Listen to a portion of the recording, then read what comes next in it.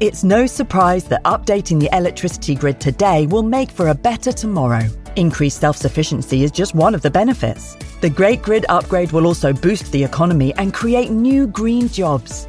And best of all, you can continue doing the things you love, like watching the latest epic nature documentary or listening to this podcast while caring for the planet too. Find out more at nationalgrid.com. If you're thinking, I should go for a run today, but it looks like it could rain, Sierra says save on epic rain jackets. If you're also thinking, but I can't go out in these beat-up old running shoes, Sierra says save on top brand running shoes. And if you're still thinking, but I'm also busy performing brain surgery, well then we say, you really should have led with that. Sierra, let's get moving to your local store, like now. Go! This episode is brought to you by Smart Food Popcorn.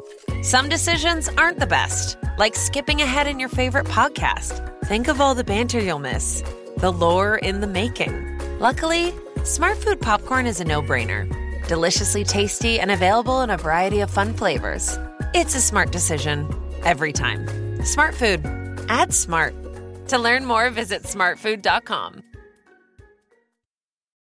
When you need mealtime inspiration, it's worth shopping Kroger, where you'll find over 30,000 mouth-watering choices that excite your inner foodie. And no matter what tasty choice you make, you'll enjoy our everyday low prices, plus extra ways to save, like digital coupons worth over $600 each week. You can also save up to $1 off per gallon at the pump with fuel points. More savings and more inspiring flavors make shopping Kroger worth it every time. Kroger, fresh for everyone. Fuel restrictions apply.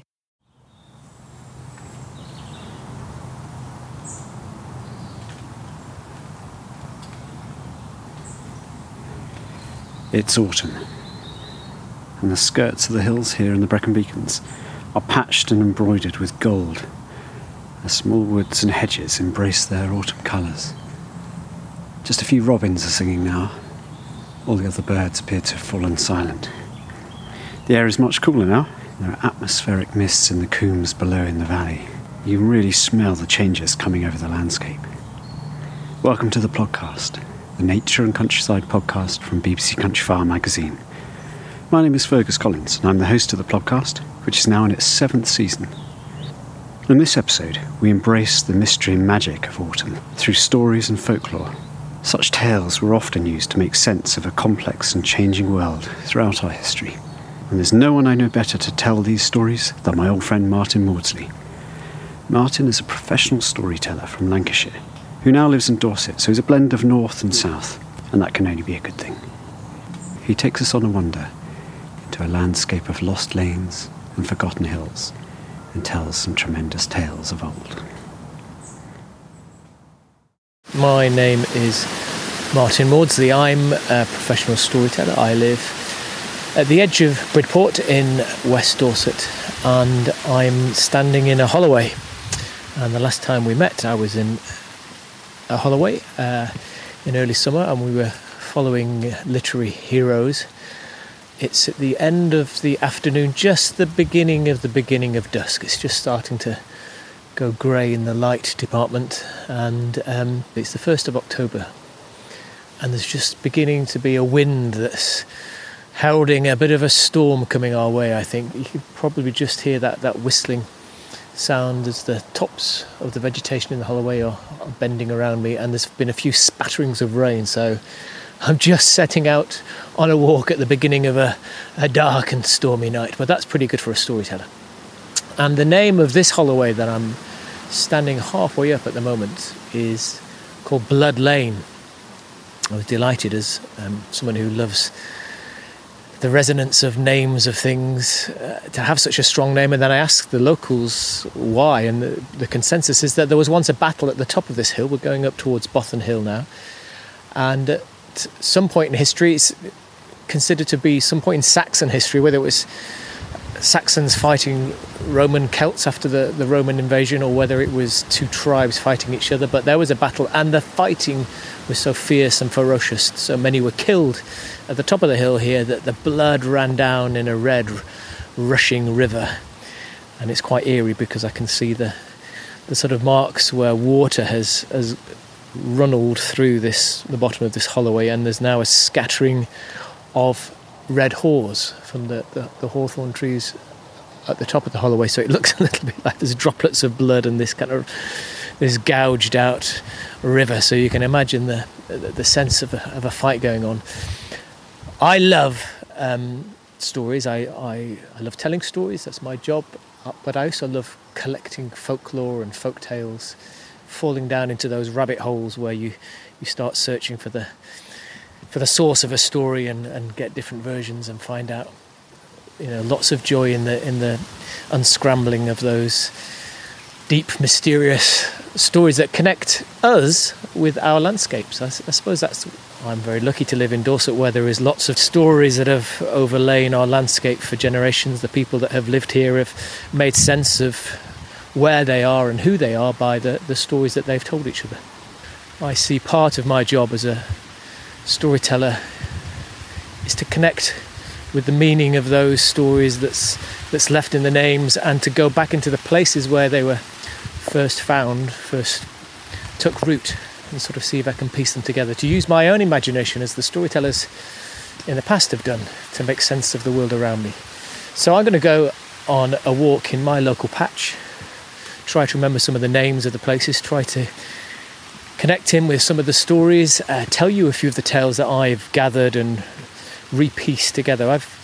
I use a phrase called restorying the landscape, the sense that we still revel in those stories, and if we go out and really connect with them imaginatively and using all our senses and creative juices, those stories can still come back to life and help us to reconnect with landscape. So I'm going to puff on up to the top of this blood lane, still thinking about those battles from 1,000 years ago, and then I'll take a look at the view and find a little local story that will help me to connect with my place in Dorset. So I've got to the top of Blood Lane, and I did pop out, but the weather's got rather bad. We're a bit bedevilled by rain at the moment, so I got a chance to have a look around, but I've dived back into the very top of the holloway where there's this very generous sycamore tree which has given me a lot of protection from the rain. So I'm snuggled in here at the top of the holloway. I've still got a view out just through the dripping leaves of the tree. I can see the ridgeway just rising up ahead of me, but I've nestled down in the sort of the dry leaves underneath this tree, and it's a good place to tell a story. I've been a few times when I've been out doing a story walk where the weather's come hard against us and we've sheltered underneath the tree, and it's a lovely intimate space actually. I'm going to tell you a story bearing in mind the ridgeway that stretches above me now and connects into a longer ridgeway called the South Dorset Ridgeway, with lots of little villages on the lower flanks, and stretches on its way towards Weymouth, full of archaeology, full of history, full of stories and full of folklore. And I'm going to tell you a story from one of those little villages. Not that long ago, many folk in rural Dorset supplemented their poorly paid income from agricultural labour by foraging for food and hunting for wild game in the woodlands and common lands. They hunted for birds and deer, rabbits and hares, whatever fare was there for the taking, always in season, but not necessarily always legal.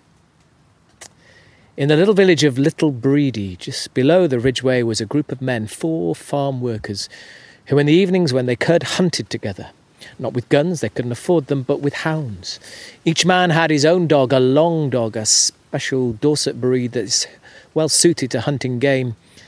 And in the old alliance between humankind and canine, the hunting was usually successful. More often than not, there was something to take home for the pot. Well, before setting out hunting with their dogs at dusk, the men were in the habit of leaving their farming tools in the old stone cottage of an old woman who lived by herself in the Valley of Stones. Snow-white hair and wind-weathered skin, she was so ancient that nobody could even remember a time when she wasn't alive. And there were some people in the villages suspicious.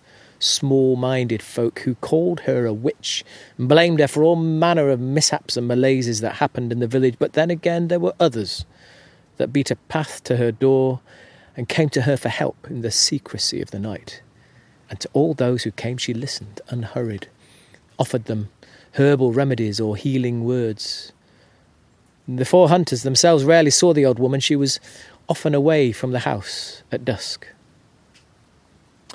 One evening in autumn, whilst hunting, the men caught a glimpse of something strange and mysterious. A pure white hare, racing across an open field and then darting down into the valley and disappearing into a copse of trees. Immediately the hunters sent their long dogs after the hare, but they never got close. She was too cunning, she was too quick, and they should have left it there, but sometimes men can be proud and stubborn. And the 4 of them, they wanted to prove themselves as good a hunter that they can be by catching the white hare, so they bided their time and they made a plan. And it was only a week or so later when the pieces of the plan fell into place. On a moist, misty evening at the very beginning of October, with a harvest moon just rising huge and heavy above the ridgeway, they spotted once more the white hare nimbling along the edge of a hedge. 2 of the men sent their dogs hurtling towards the hare to flush it out into the open. When the hare saw the dogs, she was startled, started to race away like lightning flashing, zigzagging across the field. And she soon outdistanced the chasing hounds and headed towards the only way of escaping from that field, a gap in the thick hedgerow of hawthorn and holly.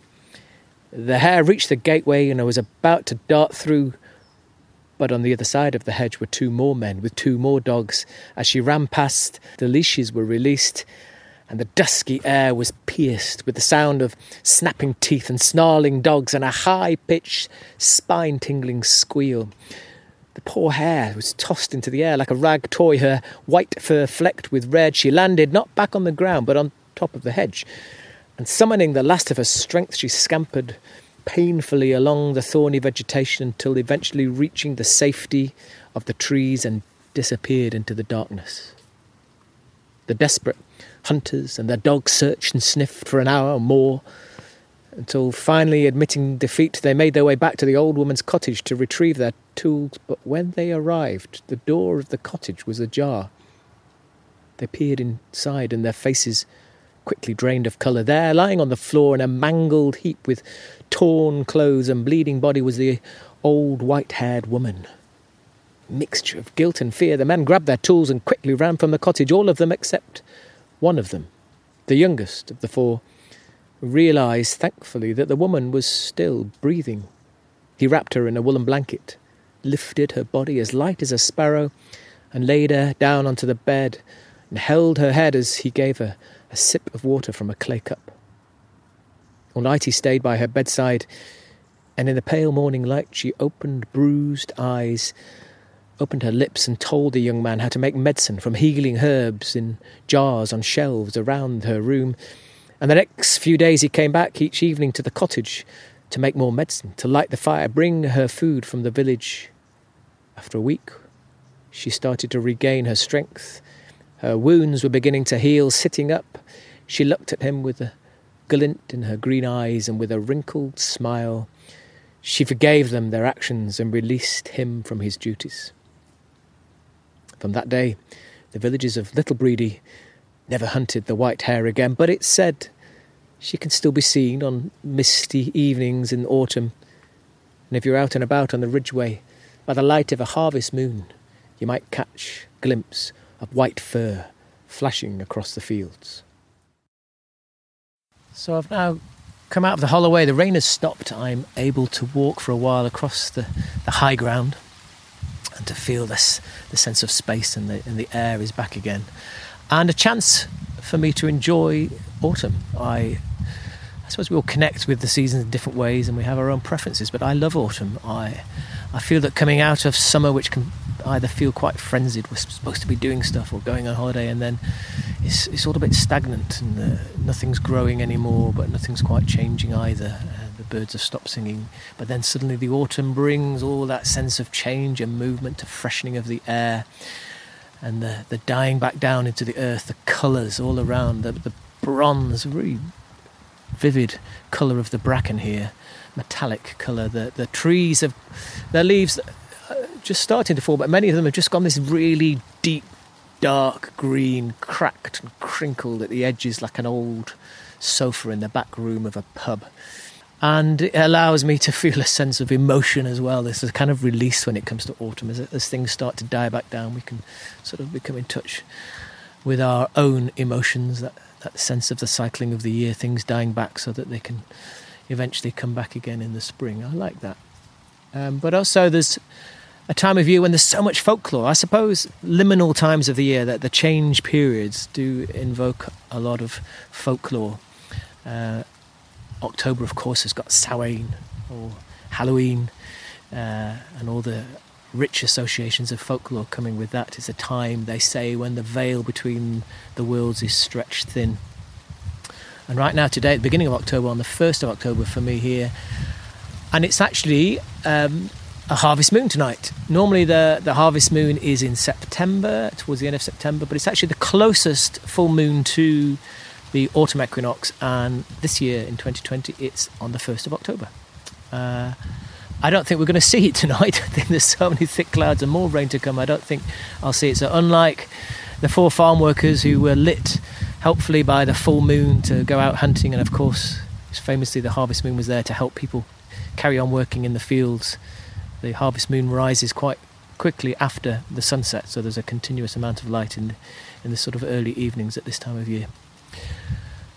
And a couple of days before harvest moon, a couple of days ago, was Michaelmas Day, St Michael's Day, and that's famous folklore-wise, an association with the landscape, because it's the day when the devil spits, or if you prefer, spits or piddles, peas, on the blackberries. And looking around at the blackberries around this hill, they do look pretty bedeviled. They are looking sad and sloppy and very much spat or piddled on, and not very appetising at all. Although those of you like me who like to follow the old calendar of customs, of course the calendar changed only as recently as 1752, from the Julian calendar to the Gregorian calendar. If you want to follow the old calendar, then of course you've got till the 10th of October when old Michaelmas Day is. And in most years I would be using that as my guidance for when I stop picking blackberries, because there's still usually plenty around, and there probably are still a few around, but just here on the higher ground at least they look pretty miserable, so I'm certainly not going to be picking those. I'll leave them to the devil. The story goes that the devil was thrown out of heaven by St Michael, and when he landed on the earth, he landed in a thorny patch of bramble, and he was so disgusted with the plant and with his landing that he cursed it, and from then on St Michael's Day, Michaelmas Day, he spits or befouls the blackberries. It does feel pretty chill in the air, and a devilish breeze. It does feel quite sort of a night where the devil might appear, and I've come to a crossroads on the top there, and the devil of course is famous for appearing at crossroads, as you will hear in a minute when I tell you a story. But because it's a bit cold and breezy there, I'm stepping off the path and down towards a little patch of woodland that's called Sadness Copse. Another amazing name. It's been a place that I've come quite a lot in the last 6 months. I came here quite early into lockdown as just a little bit of refuge to get my head together. A lovely space to sit. Sometimes I'd light a little contained fire and sit by the fire and collect my thoughts and gather myself. And then after lockdown eased a little, came up here with a group of friends, and we'd sit, especially in the evenings, and just you can see out through the trees. So there's a bit of a view, but there's also a feeling of being held by the trees, really, being sheltered, and we would tell a few tales and catch up with each other. I'm back in this copse, and so it now feels like a rather positive place, a good place for me to be, and we started to call it, rather than Sadness Copse, we've started to call it Leave Your Sadness Copse. So I feel happy here, despite the talk of the devil, happy enough to feel safe to tell you a story about the devil. And once in Old Dorset there was a fine fiddle player. He was always in great demand to play at parties and weddings and seasonal celebrations, community gatherings of every kind, and wherever he played, the people responded with dancing feet and with clapping hands, and soon he was renowned across the whole of the county. One day, the fiddle player was asked to play at a wedding in a town at the other side of the county, far away from his own home, and so in order to arrive in time, he set off the day before. With a pack upon his back, with his fiddle tucked underneath his arm, he walked slowly, enjoying the sights and scenery of the countryside in autumn, until eventually he came, in the owl light at dusk, to a crossroads, and there suddenly he saw, standing by the crossroads, a tall, dark stranger, smartly dressed, with a supercilious smile and glinting eyes, the smell of mouldering earth and smoky fires. "Good evening," said the stranger. "I'm looking for a fiddle player. Are you available?" And the fiddle player said, "Well, I am a fiddle player. I'm heading to another town for a party to play at. Well, tonight you can come and stay and play with me." Before he knew it, he was taken by the hand away from the crossroads onto a winding track through the trees, and soon the snagging branches were catching at his clothes and cutting his skin. He began to think that this was a very bad idea altogether on a dark and stormy night. But then the copse opened out into a clearing, and there, rising up from the ground, was a magnificent mansion of black, gleaming marble like frozen midnight. There were oaken doors in the mansion and great brass knockers. The host of the house pulled out a key and turned it in the lock and opened up into a magnificent ballroom. There was a shining chandelier of 1,000 candles and tables around the rooms overflowing with fine food and wine. And in the middle was a dance floor of perfectly polished Portland stone. "Play," said the stranger to the fiddler. "But there's no one here," said the fiddler. "Play and they will come." The fiddler, a little frightened, did exactly as he was told. He picked up his fiddle, lifted up his bow, and began to play. As soon as he started to play, the guests began to arrive, lords and ladies, dressed in all their finery with flowing gowns and top hats and tails. And as soon as they stepped onto the dance floor, they began to dance to the marvellous music of the fiddle player. But as more guests arrived, the fiddle player noticed that they went over to the side of the doorway, and there was a stone basin, and they dipped their hands into a liquid in the basin and wiped it across their eyes. Now the curiosity was kindled in the fiddle player's mind, and so pretending to be dancing as well as playing, he edged his way towards the doorway, and there, with a down stroke of his bow, he scooped a little liquid into his hand and wiped it across his left eye. And when he looked again with that left eye, he saw a very different scene. The magnificent mansion was, in fact, just a cold, craggy cave, covered with moss and dripping with green slime. The tables were covered with rotting food, and meat crawling with maggots, the wine bottles filled with yellow, stinking pond water. Worst of all, the lords and ladies were, in fact, devils and demons with scaly skin and swishing tails, little horns upon their heads. And as for the host of the house, he was none other than Old Scratch, Old Nick, the devil himself, with brightly burning eyes and a black slug of a tongue which slithered across his lips.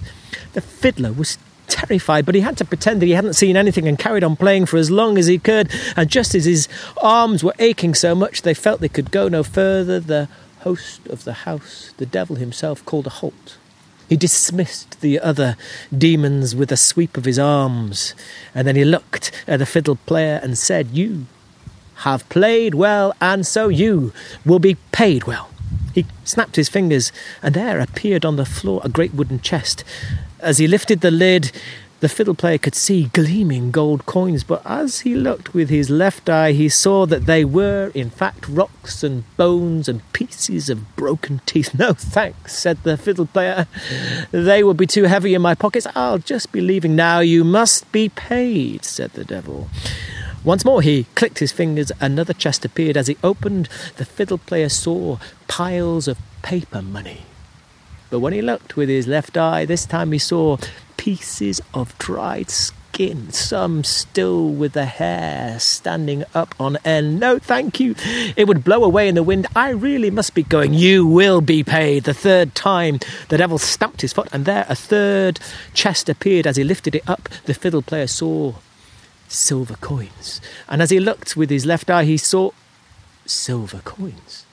So he thrust his hand into the pile and pulled out 3 handfuls of silver coins, pushed them into his pockets, and then turned on his heels and ran out of the cave, through the dark woods, back to the crossroads, and turned left, and ran through the rest of the night and into the dawn until he arrived at the town.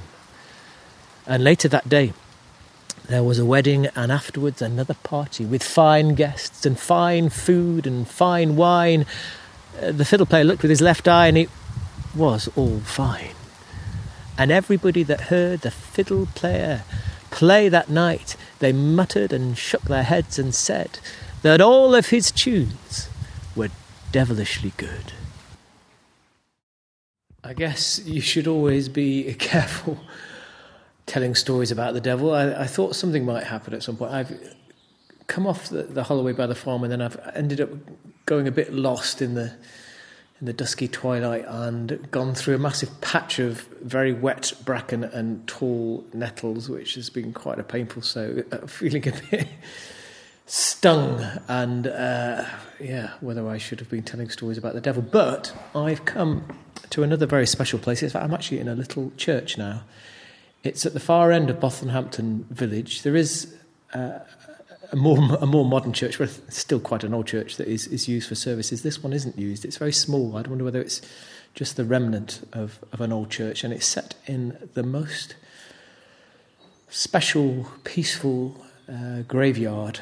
It's got a huge yew tree, which makes me think very much that this possibly was a place of spiritual significance before even the church was built, the yew tree being long been a symbol of everlasting life, of renewal, and planted, or at least invoked in that sense. But I also think in a graveyard like this that the old ways and the relative new ways of Christianity kind of exist really, really well together. And I'm feeling happy to be here after that little trip and stumble through the wet, stinging nettles, and just to sit down. The church is open again. It was closed quite a while ago during the worst of the lockdown, but I'm on my own in almost complete darkness now, but just a little grey glimmer through the doorway. I'm feeling thankful that this little refuge is here in my home patch, and I come here often. I've actually got friends who have a couple of relatives buried here, so it's a little bit poignant. I always think about them when I come here and go and look at their little graveside. And that, of course, makes me also think about my ancestors, my relatives that have passed away. And the other final thing about this time of year, the end of October and going into November, is it's a place and a time to remember those that have passed away. Of course, there's the Day of the Dead in Mexico, but here the All Hallows Eve, and then going into All Souls Day. So All Saints Day on the 1st of November, All Souls Day on the 2nd of November. It's just the perfect time to be thinking about those who've passed away. And again, the sense of the autumn season being not just about death and decay, but about seeds being sown and the turning of the cycle of the year. It makes, again, very poignant and special time of year to think. And to hold a candle, I've just lit a little flame so that I can remember my dear ones. And in particular, as I mentioned, coming past the farm, my grandparents that were very special to me. And about 20-odd years ago, I did a little oral history with my grandfather, in particular, and my grandmother as well, with a little tape deck, shows how old that was, just recording them talking in everyday life about farming, about folklore, about food, about everything that was just part of their life. And it was very special. I still got it. I'd still listen to it. I made a little storytelling show based on their words, and also some folk tales from Lancashire, where they lived, where I was brought up. And now I'm thinking about them again with the turkeys from the farm and in the churchyard here with other people's relatives laid to rest. And a little story that comes to mind that I recorded, I don't tell it very often, but at the very end of my grandfather's time on the farm as a working farmer. He was a tenant farmer, so he didn't own the house itself and had to leave. And it was one thing leaving the farm and giving up farming. He was old enough and aching in the bones. He needed to retire, but he couldn't bear the idea of leaving the land. Well, luckily enough, there was, in fact, 2 tied cottages on on the farmland, and eventually managed to persuade the landowners and raise enough money through selling the fixtures of the farm, 3 generations, his father and his father before him, and the final sale of the cattle and the livestock, and got enough money to get a deposit and to buy one of those little tied cottages, and that's where he lived. And at the time when he moved over from the big farmhouse into the little cottage, he had a dog. He always had working dogs, a sheepdog, and this one, his last one, was called Laddie. And Laddie was still young, even though old Tom, my grandfather, was old. Laddie was still a young, fit, feisty working dog. And he felt bad that now he was contained to just pottering around the garden, growing potatoes and dahlias and watching the football on the telly. The dog didn't have enough work. And then one day, the dog, as he was in the garden, just ducked underneath the fence and went across the fields and disappeared. And first Tom was concerned. He shouted for the dog and it didn't come back. At the end of the day, and he was feeling that maybe the dog had been hurt or caught or trapped somewhere. And then that evening there was a call from a neighbouring farmer. His name was Aubrey. And he said, "Tom, I'm getting your dog here. It's been with me all day. It's a grand dog. It's been doing a good job helping me with the sheep." And Tom paused for a minute as he listened to that, and as his head recognised, even though his heart didn't want to, that the dog should stay with the neighbouring farmer. He said, take the dog. It needs to work. Please take it. Are you sure? Yes. And so Laddie, old Tom's dog, went to work and live on the neighbouring farm. And a few years went by, and occasionally perhaps he saw the dog and certainly saw the farmer to say hello and check in. But then one autumn, maybe 3 years later, a misty morning, as he opened the door of his little cottage to go and work in the garden, there was Laddie the dog, standing on the doorway, looking up, wagging its tail. And all day the dog stayed with Tom, and he was grateful to have the company of the dog again, but feeling that he should be back, but didn't need to worry. The dog ducked away at the end of the day and off to cross the fields. But the next morning, the dog was back again, and this time the dog didn't just sit on the doorstep. The dog ran in to the house and through the kitchen and into the front parlour and started to stare and then howl at a spot on the wall just by the fireplace. And Tom had to chase the dog out and didn't know what was going on. The third day, the dog came again, the same thing, through the kitchen, into the parlour and scratching at the surface. Now, Tom's curiosity was kindled and he knew something was going on. And as he let the dog go back out of the kitchen, he went into the tool shed, brought out a hammer and chisel and began to knock at the plaster against the wall by the fireplace. And sure enough, there was a hollow sound at one point in the fireplace. And he chiselled away that plaster, and there beneath the plaster was a loose brick. It wasn't mortared in. And using his fat farming fingers, he managed to pull out the brick and put his hands inside, and he found a little tin box. And inside the tin box was some dress jewellery, where there was a gold ring or two, there was pearl earrings, and there was a necklace with jewels. And it wasn't a fortune, but he later was able to sell those jewels and make a little money so that he could do up the old cottage and so live in a little comfort in the end of his life. But a couple of days later, after finding the box, he of course wanted to tell his neighbour Aubrey, the farmer, that his dog had found this treasure in his own house and what a wonderful dog it was. But as he called him up, the phone on the other end of the line went still and quiet. And then there was a cough as Aubrey said, "I'm sorry, Tom, I meant to call you a few days ago, but your dog died. It died a week ago." Well, Tom loved to tell that story. I heard him tell it once, and then when he died, it was only about 18 months after that incident. My nana took over the mantle. My grandmother, who was a great storyteller and lived for another 20 years, she only died quite recently. But now she's gone, and so I've got the story, and it's part of my repertoire, I suppose, part of my connection to both people and place.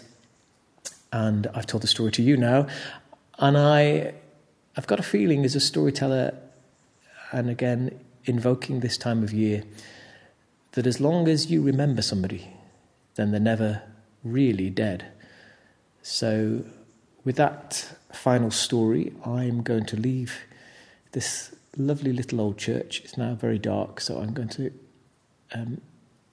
blow out my light and just walk gently into the dark and go home and hope very much that there's a roaring fire and a glass of something nice to drink, and I shall toast my ancestors. I shall raise a little glass to the unseen things that are beyond the veil, and I shall wish you all a very happy autumn. Well, I loved that. Thank you to Martin Maudsley for those charming and chilling tales, and for braving the twilight world of spirits and devils. You can find out much more about Martin and his stories at his website, martinmaudsley.co.uk, and I'm sure he'll be back for some podcasts in the future. I hope you enjoyed this piece of magic. Please do leave some feedback and reviews on whatever podcast provider you use. To get a bit of feedback makes our lives so much happier. And you can email me, Fergus Collins, at this address, editor@countryfile.com. I love to get your emails, and I try to reply to every single one. We'll be back next week with an interview with another hero of mine, Horrible Histories detectorist and Paddington 2 actor and legend, Simon Farnaby. Simon has written a children's book that combines his love of countryside and history, where a Dark Age wizard is transported into 21st century Britain. Find out more in episode 6 of the podcast. So you've been listening to the BBC Countryfile magazine podcast, produced by Jack Bateman. Thanks for listening, and goodbye for now.